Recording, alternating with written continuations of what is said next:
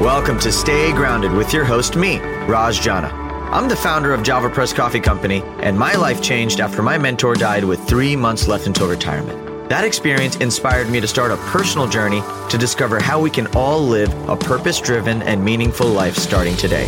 I interview everyone from best-selling authors and business moguls to extreme athletes and monks to discuss happiness, success, and fulfillment, to uncover powerful takeaways that empower you to stay grounded and make passionate living a reality. To access post-podcast discussions, insights, and further resources, visit rajjana.com/stay grounded. So thanks for joining me today. Now, let's get to grinding. Yo, everybody. Welcome to episode 21 of the Stay Grounded podcast. I'm your host, Raj Jana. Boy, am I excited to be here today. I've got my coffee. I am pumped. It's an early morning and just feeling really good about life right now. And today's episode is a doozy. Today we are featuring my friend, Mr. Frost Fassett. Frost is an incredibly intriguing guy. I met him a little while back at an event and kind of was so intrigued by him and his philosophy for life that I had to have him on the show. So Frost started something named Dice.event, where he pretty much went to a new community event, talked to a new person, and walked away with a new interview for 365 days straight. So, yeah, and he recorded everything, and he's got all the footage and everything, and that's Dice.event. So he's an incredibly fascinating and passionate guy that I just love talking to because he's just so excited about the concept of community and how communities and a sense of belonging and connectedness can make us all happier as human beings. And he's got incredible insight on it all and some incredible stories to tell. And towards the end of the episode, we really get into some gold. So I can't wait for you to hear Frost's perspective. And but before we do that, as always, if you haven't already, rate and review the show, subscribe on your favorite channel. Let me know what's working and not working so that I can continue finding the greatest and best people on the planet, that I think so at least, to come here and just share amazing insights for you. If you don't like something or if you don't like someone, please tell me. I want to hear this stuff. This is all great stuff for me. But I have a feeling that Frost's conversation today is going to challenge you to think bigger and better about the way you interact with people. So without further ado, here is Frost.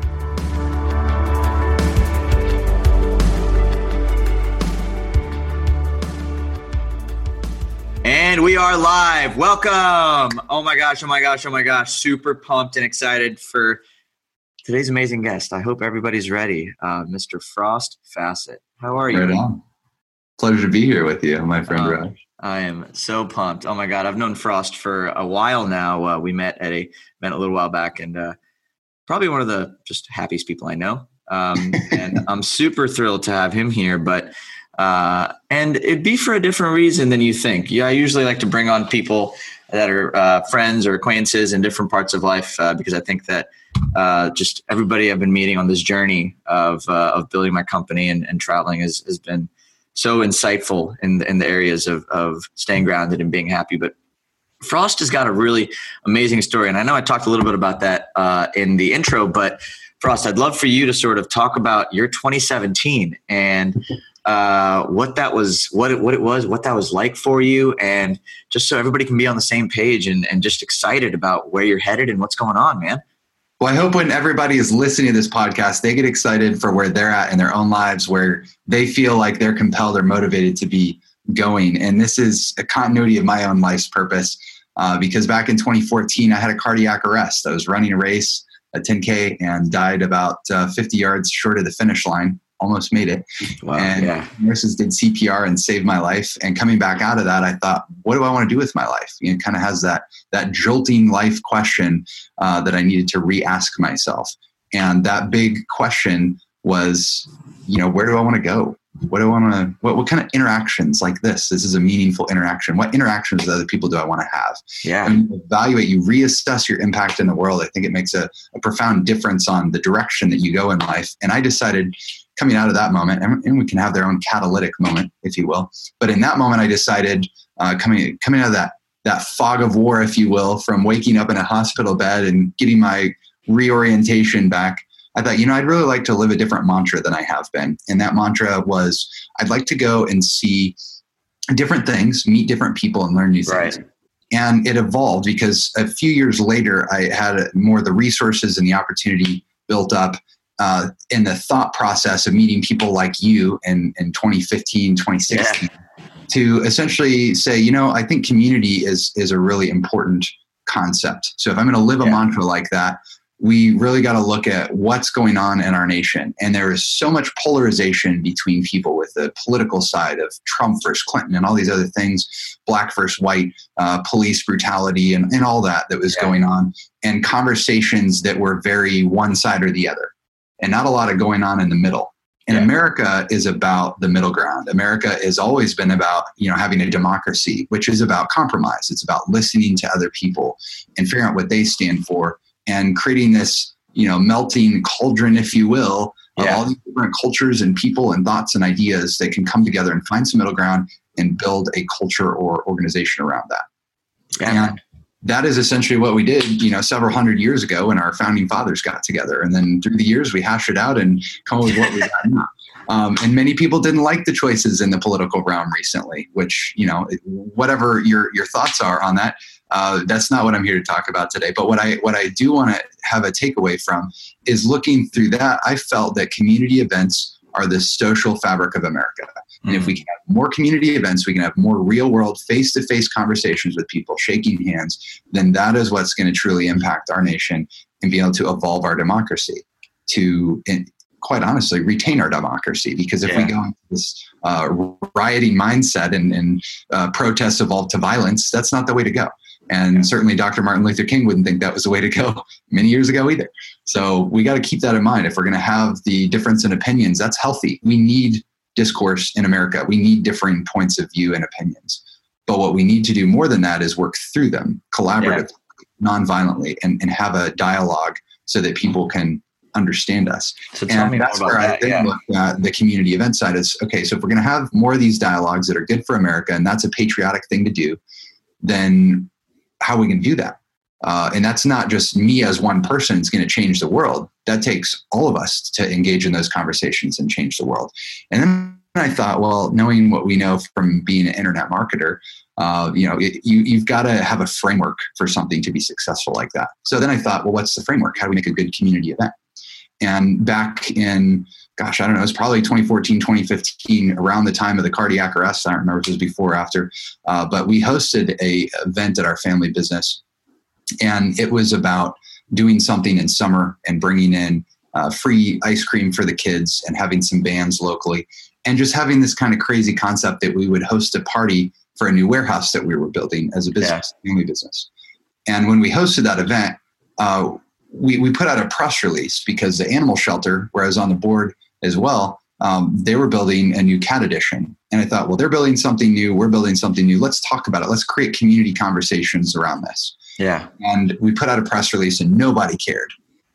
And it was so frustrating thinking, well, we're trying to do something good for the community and grow our business, but I get it. A warehouse is pretty boring.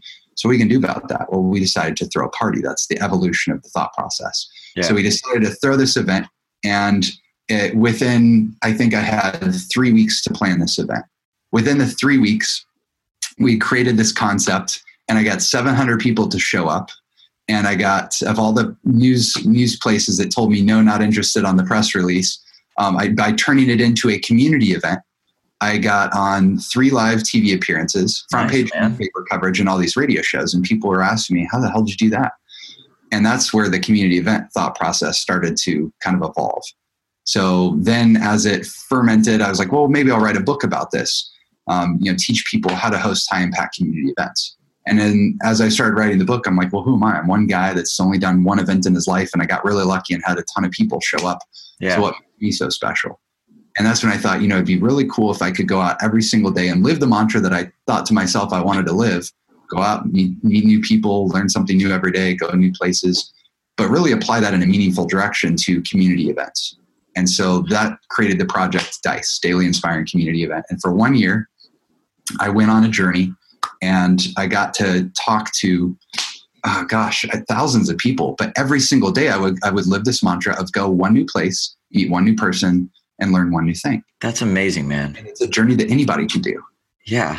It was like the coolest thing I've ever done in my life, because if you can find the 15 minutes in your life to go look on Facebook and see what's going on around you and show up, then you're part of a community event. Yeah. You can go study, you can go interview, you can just show up and enjoy it. I think that's the more important thing. It makes you a more full person to go and do that. But how many events do we actually go to normally every month? I was probably going 2 or 3 a month at the most. Yeah. How many did you go to last month? That's a great question. Not many. I think maybe one. And that was where I was pulled to. I think it's such an important point. There's so many.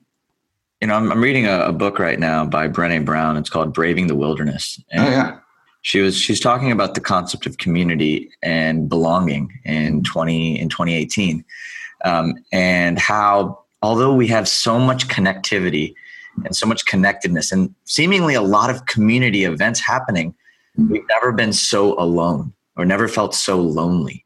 Very true. Because we're all on our phones, right? Exactly. Our down, and that is the connection, but it's not. Yeah, no. Because, if we could get off of the social media and get our eyeballs back in the real world and have these conversations in person, that's what it takes. And I think this is the key. I'm onto something. And I think what I'm onto is that if we can take the Facebook events tool, that's good. Facebook itself, it's a waste of time if you get sucked into it. But Facebook events tool is like a gold mine. I went through over 100 events every single day just to pick one that I thought would be inspiring and go and find that event and go interview the host. That was sort of my goal.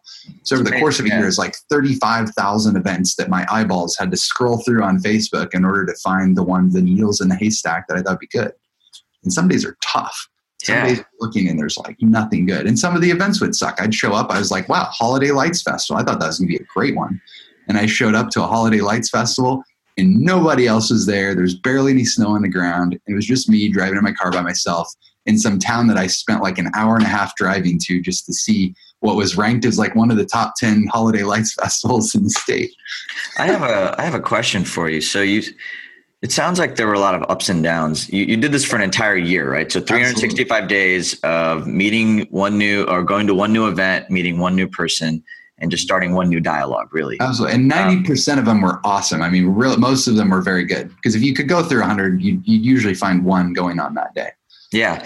But like, what kept you going when you drove an hour and a half to go to an event. That's pretty amazing to me, who's like, I see all these events and I live in downtown Houston, Texas. There's lots of events all around me and I can't find myself to go to something 5 minutes away from me.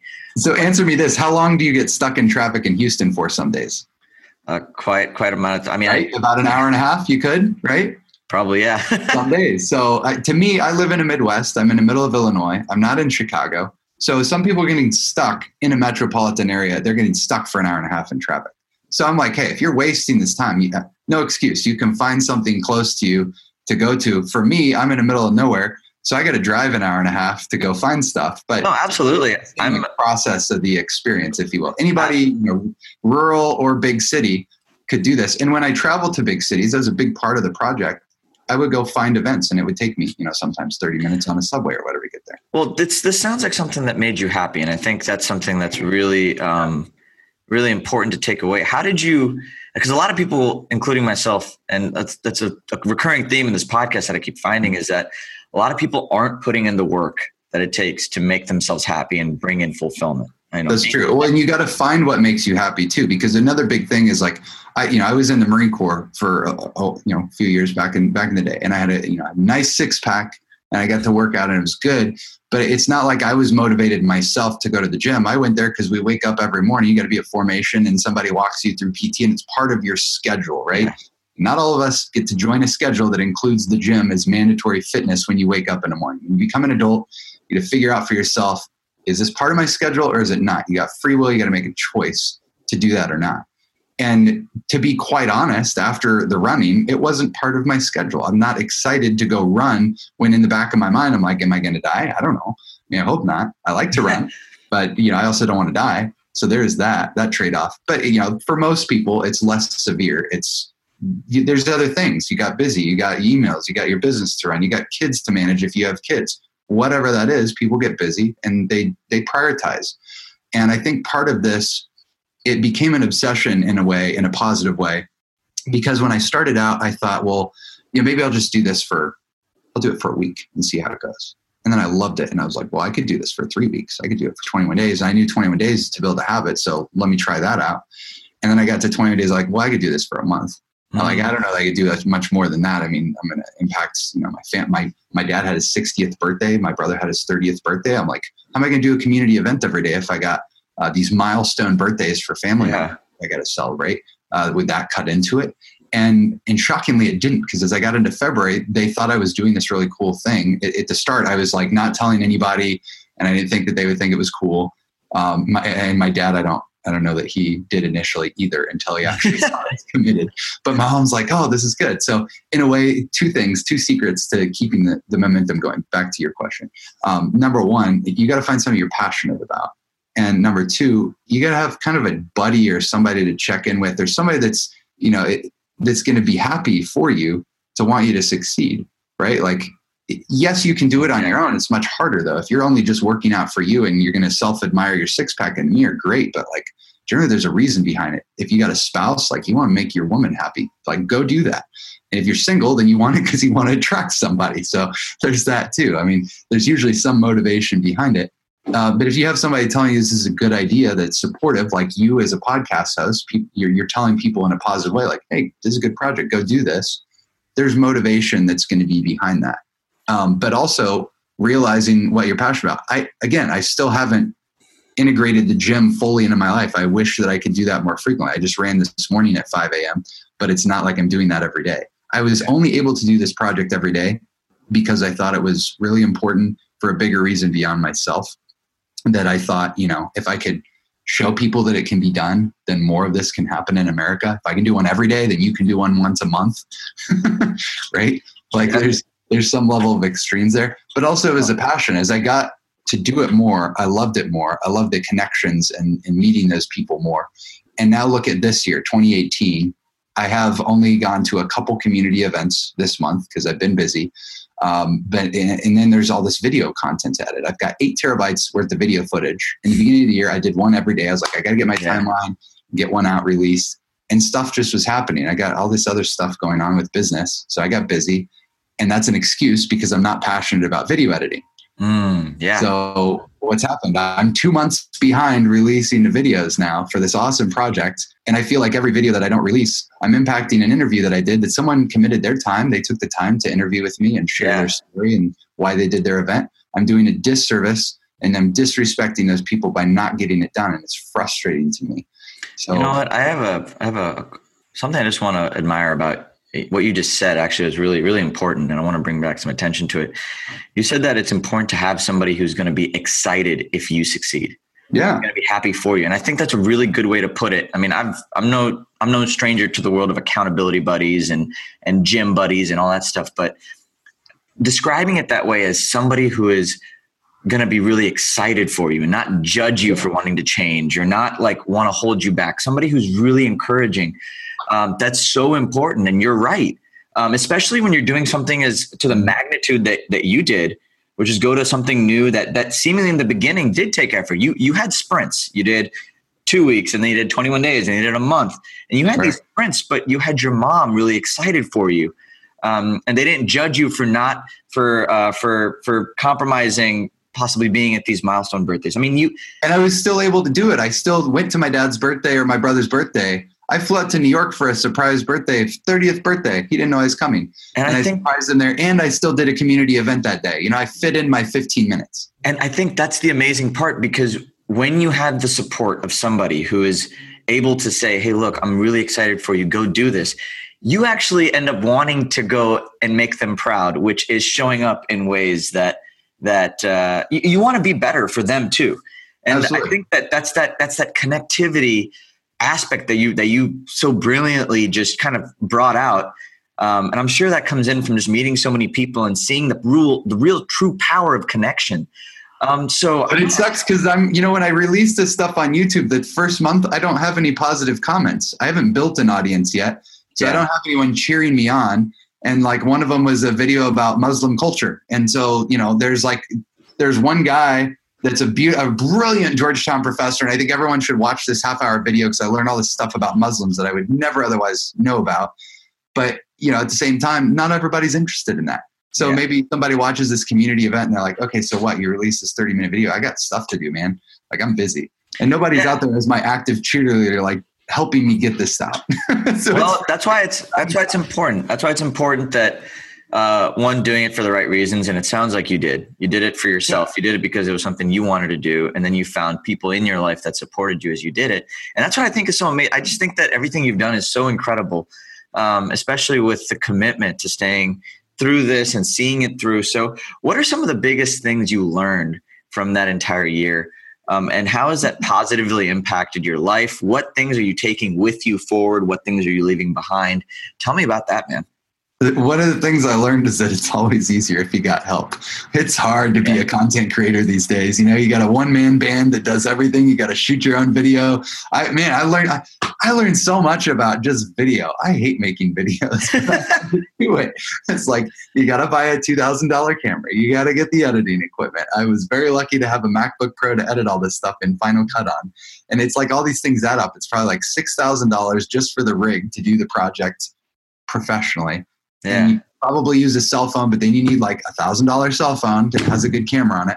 You're like, all this stuff is so expensive. So the average person, I feel like, is at a disadvantage to go and do a project like this. But anybody can just show up and you don't have to film it. You can just show up and enjoy it. Yeah. And that's one thing I learned is that, yes, it's expensive to do content creation. That was a side lesson. But what I did learn is that you don't need any money to do free community events. And I think that's a more important lesson for your audience is that regardless of all the stuff it costs to do the filming, that doesn't matter unless you're trying to build a podcast like you have or, build a following to get the message out there.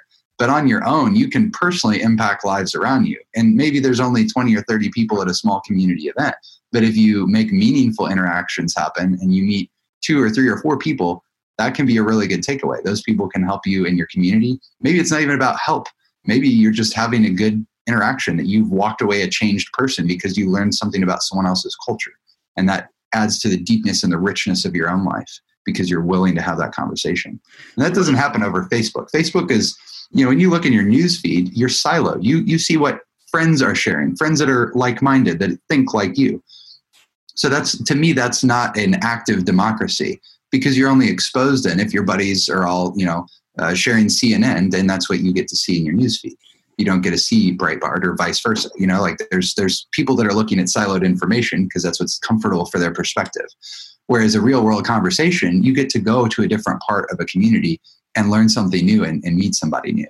And I think the most uncomfortable one I ever went on was in Washington, D.C. in Ward 8, supposedly the most dangerous part of Washington, D.C. And I brought my friend Jen, who owns a NASCAR racing team. She's the only Chinese American I know that owns a NASCAR racing team. And so she comes with me and she's driving her Audi and we drive into this like really, how do I be kind in my words here? Not economically impacted area. Yeah. And there's a lot of really interesting characters and this address doesn't match up what's on the Facebook invite. So we show up and now we're at like some shady liquor store and Jen and I are looking at each other. I'm like, I don't know. Do I go in? Like, I don't see this community event. I don't see anybody serving food. What's going on? So I walk into this place and there's, I managed to find somebody's Facebook photo that's connected as going in this event. And I pull up their Facebook photo and it's this black guy that I'm showing photos of. So now I look like a police officer that's like, hey, have you seen photos of this guy? It's like, this is not really a community good interaction going on right off the bat. Yeah. And there's the nicest people in this liquor store. And when one of them, I remember I was wearing a Marmot coat and he was wearing a Marmot, and that's how we made a connection. We're like, oh, we're wearing the same clothing. Cool. You got a Marmot jacket. Awesome. And because of the Marmot jacket, he was willing to talk with me. It was like number one lesson in the community. Find something in common and go with that. He's like, oh, I've seen this guy. he actually works out at the local gym. He's a boxer. I was like, okay, that's interesting. Well, is he around? Do they do these meal things? He's like, yeah, I've heard of this. They do it once a month. And so we waited, and suddenly this van showed up, and it was a rickety old van with a squealing engine. And these guys got out, and they didn't come from much. It wasn't about that, but they were there in service to their community. And with what little they had, with one guy was a street trash collector, I think it was, or owned a garbage truck or something. And the other guy worked for like the city doing water main repairs as some aspect of that. I mean, these are guys that, you know, they're busting their butt every day in some of the hardest jobs that most people don't want to do. And yet they find the time to come out and give back to the community. And they met a friend, I guess they grew up with in childhood, who is a chef, a line cook, if you will, at a restaurant. So he had access to the kitchen equipment, and together they pooled their limited money and they served a meal, and probably nearly 100 people went through that line and ate with no restrictions other than just be there, don't cause trouble, and enjoy a meal with your neighbors. Wow. And anybody could come. This is not like a meal for the homeless. This is a meal for people in the community, anybody. And it was amazing what 3 guys with just a little bit of money could do in an evening. And that to me was an inspiring community event, because we have so much. We are so fortunate in the lifestyles that we lead. I get to bring the dog to the office today, and and sit in a comfortable air-conditioned environment with a desk, and from time to time go on a ski vacation. And that's nice. And then I'm glad that, our family has worked hard to earn that. But at the same time, it's important to recognize that not all of your neighbors have that.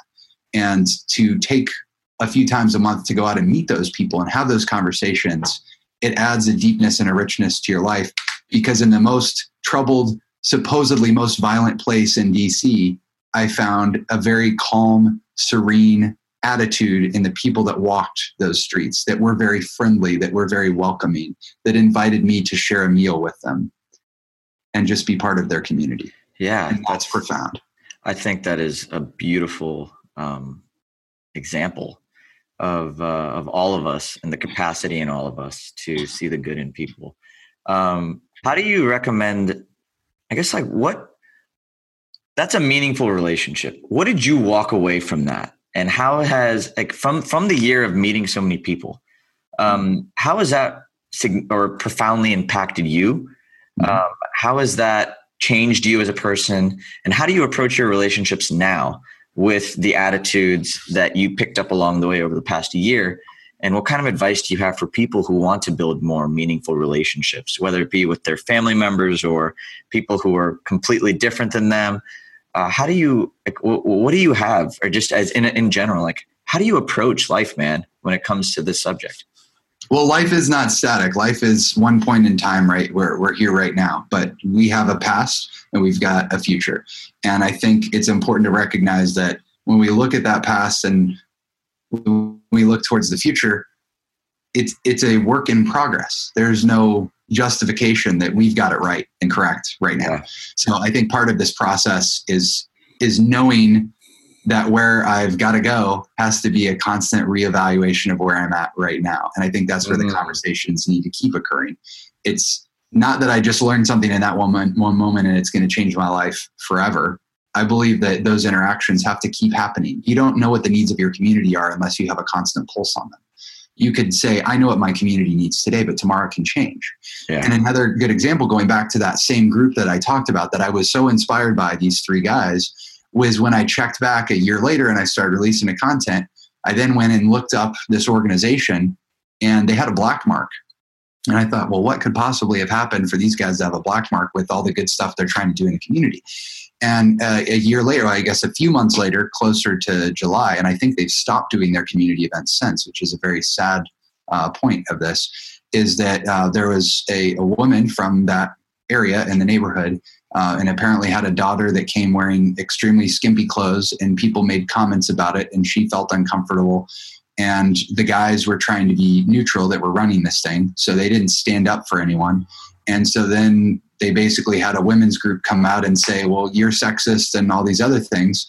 And I know them only in the interaction that I had, but in the interaction I had, they didn't treat women negatively at all. My friend Jen was there and they treated her extremely kindly and they didn't make crude comments to her or anything.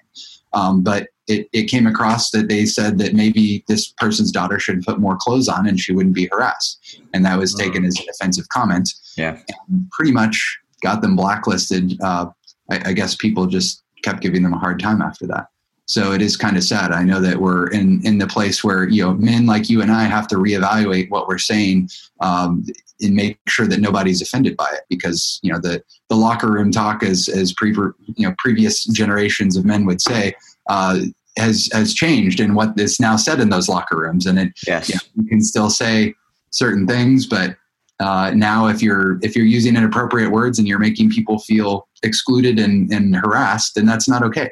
And I think that we've got to stand up for women's rights. I believe in that firmly. Everyone should be treated fairly. But at the same time, there's definitely a challenge for men these days of, looking over their shoulder and making sure they haven't offended somebody. There's that extreme as well. So that's another odd takeaway coming out of this project is seeing 3 guys that I felt were really well-intentioned, that were not, in my opinion, harassing anybody, but that were accused of such and creating a hostile environment. And so their efforts have since dwindled in the community as a result. What did you learn from that in the way that you communicate? How do you turn, I guess it's people have differences of opinions, right? Sure. And you said it yourself, that middle ground, right? Right. So that's the challenge. So, I think a lot of times the reason people don't go out and have conversations with people who are different than them is because of the potential consequences that may come from a difference of words or misunderstandings. And so how did you approach going to different types of people, different types of communities, and how did you find the middle ground? What was the middle ground, and how did that connection sort of foster itself as you met so many different kinds of people? I think the challenge right now in our current situation in America is that the middle ground is not defined. And that is up to all of us to continue defining it. And I think that it's a generational thing. It's like I said, time is not fixed at one point in time. We have to keep going through these conversations to figure out what is the appropriate thing to do and make sure that is done appropriately. Yeah. I guess that's kind of redundant, but it's true. And I think that, when you look at organizations that are putting on community events, and this is part of the reason why I went through this process and I really want to help train and teach people how to do high impact community events, is because people don't think about these things. When you have a framework that you can go by and you can say, well, this is probably something we should consider. Is it a checklist item in the book or the course or whatever, that we could teach? I really want people to think about stuff like that. And I think that all organizations need to. Obviously, that one topic on sexual harassment and being tangential to women's rights, I think it's already a national conversation. We can clearly see that with people getting removed from jobs that have, behaved inappropriately in the past. But I think it still is up for redefinition. And that's what is happening right now. It is community events that are redefining these things. When Weinstein was acting inappropriately and, harassing women and doing all those things, it took a community to fix the problem. It took the film community, the Hollywood community, to stand up and say, this is not okay, we will not accept it. And then the community is made up of organizations and people in those organizations that all had to say, okay, these are the rules. We need to refine them. We need to create rules if we don't have them. Those are things that people just kind of didn't look at. Or maybe they just bought, the $49 template course that is your 30-minute video that everyone watches at the time they first begin their job at HR. And it's a check in a box and nobody really pays attention to it. And that's not the right way to go about it. It has to be a conversation. Let me ask you this. So I've always felt like there are fundamental things that human beings, regardless of race, color, age, sex, orientation, that can connect on. And for me, it's stuff like appreciation, happiness, fulfillment, joy. Like there are conversations like that. So when you approach people and you have these conversations, how do those overarching universal principles come into it? Have you seen those conversations take place and build connectivity? Like for me, I start my day with gratitude. That's like something I start with every single day. And when I share with somebody else what I'm really grateful for, automatically, it doesn't matter if I'm talking to somebody who's a billionaire or somebody who has nothing, there's a moment of connection. And so how do those principles show up in the time that you were out there did these principles show up? How did those help you have these conversations? And how did that help you build a sense of connectivity with the people you were interacting with? Well, let me throw out a coffee term for you. I would say finding common ground is important. Hey, well played. Yeah, I mean, that's definitely important. Going back real quick to that other point of, the people putting on these events, are they creating an environment where there's a safe space? In that example with the three guys from DC in Ward 8, there wasn't any definition. They didn't want the violence. They didn't want the hostility. They wanted everybody to get along. And that's nice to want that, but there were no signs posted that said we don't tolerate certain things or whatever that is. So maybe that is something that they could have done better, is, saying some places you walk into, if they have the rainbow flag or whatever, it's clear that there's a tolerance for LGBT or whatever that is. And, sometimes you post like, we have no tolerance for this kind of activity. They post it in their place as making it a safe space, colleges or wherever. Sorry, we don't allow guns. Okay. That's someone's choice that they own their building. They don't want guns in there. Okay.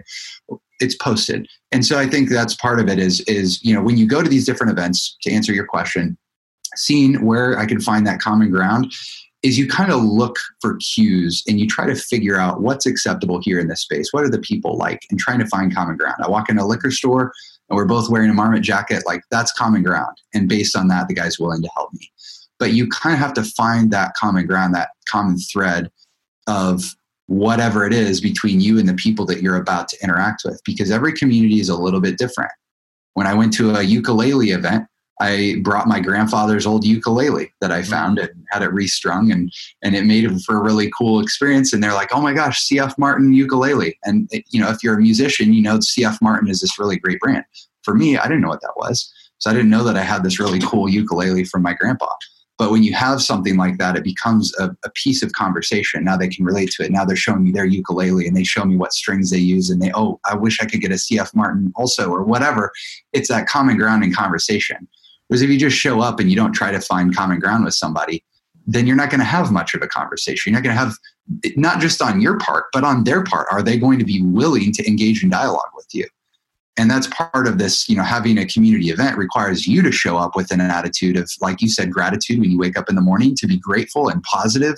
That's part of your choice and your attitude. But you also have to draw it out with other people. If you draw it out from other people, then you're going to be found to be accepted in an environment. Perfect example was we threw a party. It was like a steampunk theme a few weeks ago. And at this event, part of it's dressing up kind of like a 1920s or Victorian era, proper, gentlemanly with a tie, whatever.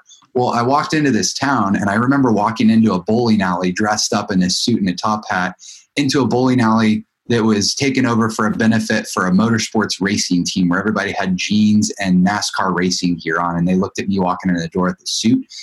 Instant no-go. Like, nobody wanted to talk to me. And you got to be mindful of that. If you show up to a community event, what are you wearing? If I showed up to Ward 8 wearing a suit and tie, kind of a no-go. Like, You're not building common ground right off the bat. You're setting yourself up as being different.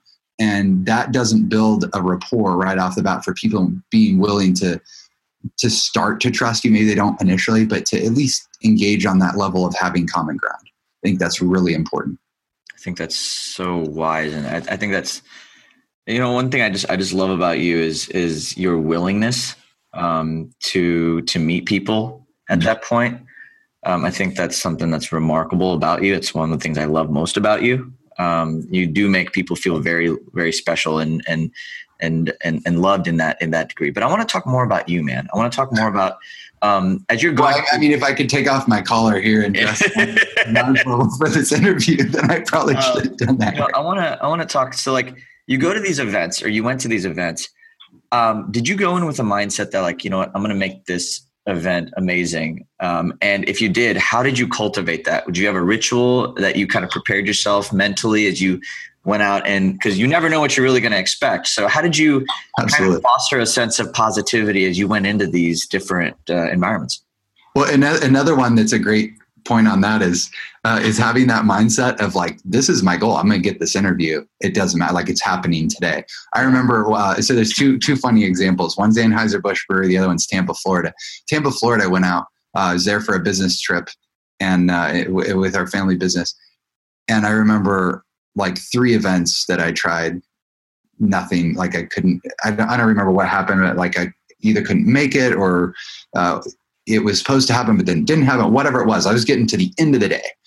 And I'm like, oh man, I'm not gonna get my event. I'm gonna miss it. And if I mess one day up, I lose the whole project, right? I've had a consistent, like one every day. That's the mantra.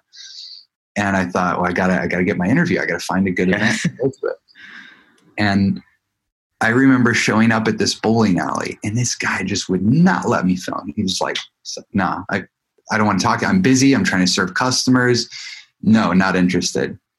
And I was just like, look, man, I hate to break it to you. I've done this every day for a whole year. And if I miss this one, it screws up the whole project. And this is my 3rd time going back to him after he's told me no twice. And I finally just poured my heart out. I put my heart out there. And I'm like, yeah, I got it. Yeah. I really want to talk to you. Like, this is a very important project to me, and people deserve to see what you guys are doing in the community. And I don't think he was the owner. I think, when you have a middle manager, sometimes they just don't get it. And that's a challenge when you're a business in a community and you want your employees to do the right thing, but they're just in the mindset of like, this is my zone. I'm making the money. Don't need to do anything else. No extra burden. And they don't want to be on camera. So in that sense, I get it. But finally, the 3rd time, he's like, all right, well, just don't point your camera at me, but you can go and talk to some other people about it or whatever it was. Yeah. But it took that heartstring to put it out there and convince him in that moment, even though his was kind of like this simple acceptance of like, I don't want to be involved, but okay, fine, whatever. Yeah. That meant a lot to me. I don't know if he knew how much that meant to me, but it meant a lot to me.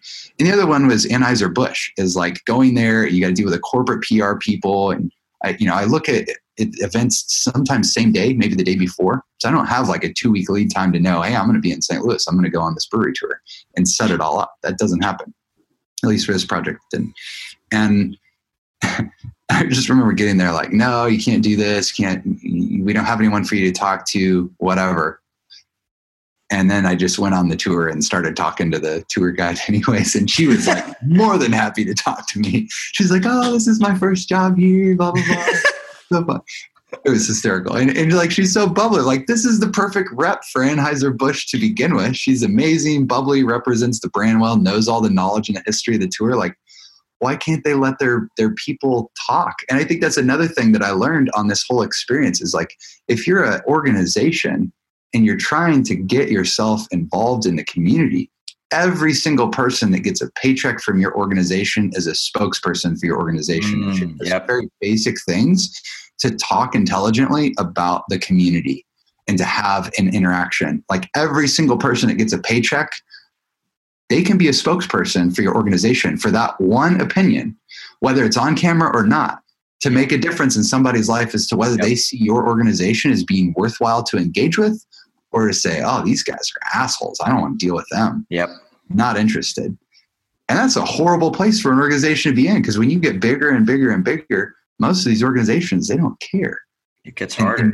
And they do at the top level. The executive wants to care, but there's a disconnect. And then it's perceived that they don't care, which is, it just blows my mind. Bank of America has great programs where they go out and they put shirts on people and they send them to volunteer in a community. That's awesome. But if you're not allowed to be in an interview, if you're asked, hey, can you tell me about this Bank of America shirt that you're wearing? And I had someone say, no, I'm not allowed to be on camera. Oh, missed opportunity, Yeah. Not just for me, but what about a major news station? If they show up and there's a community event, you got Bank of America on your shirt. Why can't you allow that employee 30 seconds to talk about what Bank of America is doing with its own programs? Whereas Wells Fargo, I had a group from Wells Fargo at the Johnsonville largest grill in America. This shows up and it rolls up and it's a community event in front of some supermarket store. And they come out and volunteer from, I think it was Wells Fargo Advisors. And they were allowed to talk on camera. And they spent a good chunk of time saying, here's what we're doing in our community. We volunteer, simple stuff. It's not like I'm trying to get them to say something stupid. Yeah. But that's an organization that does allow 2 big banks, one that's comfortable doing it, one that's not. Why? I don't know. And that's a corporate culture thing. It's if you're an executive in an organization, you want to do community events, you got to understand, like, there is a huge opportunity for you to grow your brand at the individual personal level. that would get somebody to sign up for an account to grow your business. Yeah, man. Absolutely. Do community. Empower your employees. Put a plan together. Most corporations don't have strong community engagement plans. And I hope that changes. I love how passionate you are, man. I really admire your passion for this. It shows. It's like I can feel the energy just by the way you're describing how to go about fixing all of this. And I want to really touch on this because, like I said, I do think that, just so I understand, when you go to these events, you went in with I have to get an interview today, no matter what mentality. Absolutely. This is my event for the day. I'm doing it. I'm going to find somebody to talk to. Even if it's not the person from the org, I'm going to talk to somebody and be like, what's going on in this community? I got to know. Why did you do this? I love that. And did you find that when you push to the edge, that some of the best conversations came out? Or did you find that you found the best conversations coming from the people you actually wanted to talk to? I think that the conversations always come from the surprise of not knowing where they're going to come from. And that's quite honestly like the best part of this is that, there's a lot of people out there that love to plan. And they get uncomfortable if their day is not planned, if they don't have the routine. And yes, to the point of people that say millionaires have a routine and they do this thing that they do every day. I believe that that's true. Many people with a routine do great things. But if you want to live a full life, you got to throw your routine out the window sometimes and just be willing to take a ride on what the universe has to offer you. It's like getting your surfboard and the universe out, jumping on board, going for the magic carpet ride and just seeing where you get taken. And that's what I did every day. I woke up, I had no idea where I was going to go. Sometimes I'd do it the night prior if it was, check for a morning event or something. But most days I had no idea where I was going to go that day. And that was the coolest thing about it. To me, that's exciting, is not knowing, but knowing that there's a plan for me. And regardless of what your religious beliefs are, whether you believe that's from God or from wherever, I believe that there's a path for all of us out in the universe that if we, let it take us there and be open to the opportunities, be open to the conversations, to listening first, and then finding out what we can contribute.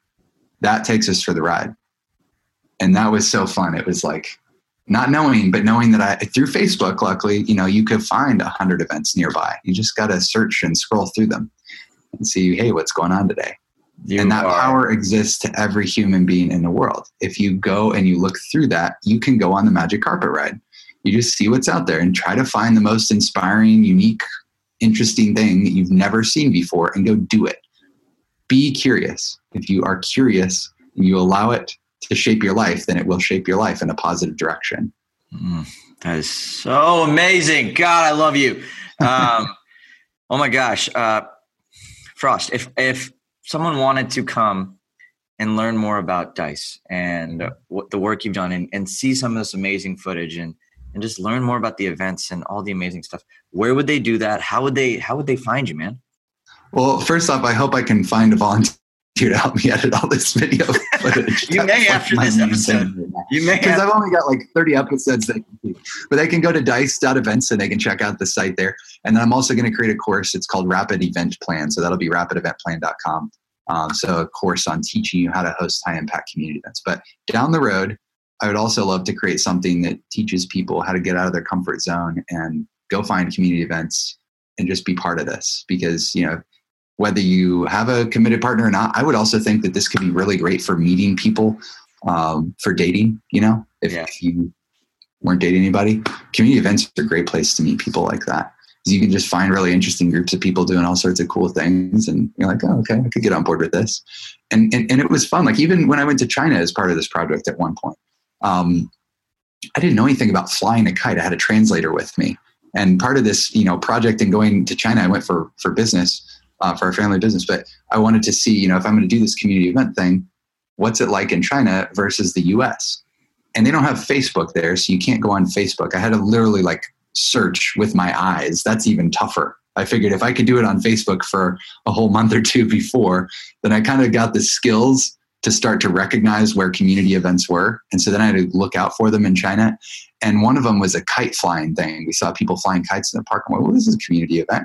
So when I went over there and talked to these people, and there's a bunch of old retired people, and they would hand make kites and they would tie a string to them. They would fly. And I'm like, my God, that you think about kites, you think about kids usually, and go fly a kite, kid. And, just these little kids running around. But at the same time, like now kind of cresting in that life, coming back down, these retired people have time. They want to do something fun.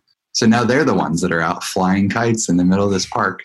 And they don't care about their communist government in the sense that they're super involved. It's not about the politics at that point. They're just a human being that enjoys an activity.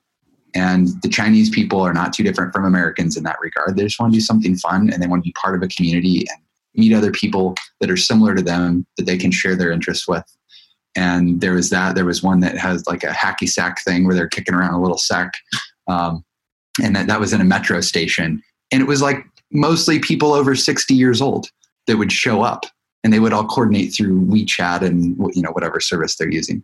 It was just funny. Phenomenal, man. And community still exists there. So yeah, phenomenal.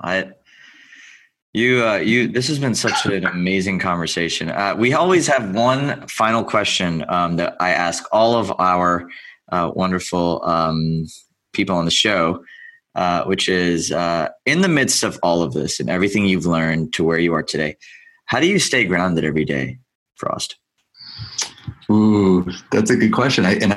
I think my response is that I'm not always grounded. Which is fine, which is amazing. Tell me more about that. Oh, man. I was really trying to think on the spot on this one. Like, how do I stay grounded? And I think that it's the people that you surround yourself with, when it comes back to how was I able to continue on that project with even one champion, like having your mom say, hey, this is good, keep it up. I think staying grounded is about the people that you surround yourself with. And to that caveat, this project wouldn't be possible if I only surrounded myself with those people that are that positive influence in my life. So in a way, being willing to find new people to surround yourself with, I would think that through 2017 helped me stay incredibly grounded. Define grounded, Grounded to me is like not just about yourself grounded and your mental capacity and clarity and, the Zen moments of life. But being grounded to me is like your feet are on this earth for a reason. You're connected like a tree, and there's other trees around. And just like the aspen tree, it's all the root structure is all part of a network of trees. They're all kind of one brain or ecosystem. I kind of believe that's like humanity. Our feet are on this ground, but we can't grow up without a community that helps us evolve into the human beings that we are today. We're a product of our communities. There's people that raised us. There's people that educated us. There's people that still help us. Even what you're doing right now, you have your own community of people that's willing to listen to you. And to stay grounded is to stay connected to those people in your community, whether it's online or offline. And I would argue it's more worthy to do it offline, to have those real world interactions. So I think that's part of staying grounded for me is making sure that my feet are planted in different places so I can have those conversations. I can be willing to listen and hear what others have to say and then shape my own ideas. You, my friend, are a gem in many senses of the word. I'm grateful for you, your friendship, and I'm grateful that you just shared all of this amazing perspective on the power of communities, connection, and just living a more abundant life. So I want to take another moment to, on behalf of me and our listeners, just thank you so much for being here. For everybody who wants to learn about Frost, we'll have all of his links as well as show notes and everything on a beautiful landing page with all the information you need to learn more about him and his amazing quest for understanding human connection. And I'm grateful again, man. Thank you so much for being here. Appreciate the opportunity, Raj. Much blessings to you. Absolutely. So everybody, that's a wrap for another episode of the Stay Grounded podcast. I'm your host, Raj. This is my friend Frost. And until next time, stay grounded. We'll talk very soon. Thanks for joining us today on this episode of the Stay Grounded podcast brought to you by Java Press Coffee Company. My name is Raj, and I hope you found this interview helpful as you create your own ways to make daily happiness a priority. If you're interested in learning more about how your morning coffee can turn into a consistent source of joy in your life, visit www.javapress.com to learn how our products can help you do that and use the coupon code PODCAST for 10% off your purchase. Again, thanks so much for joining us. Stay grounded.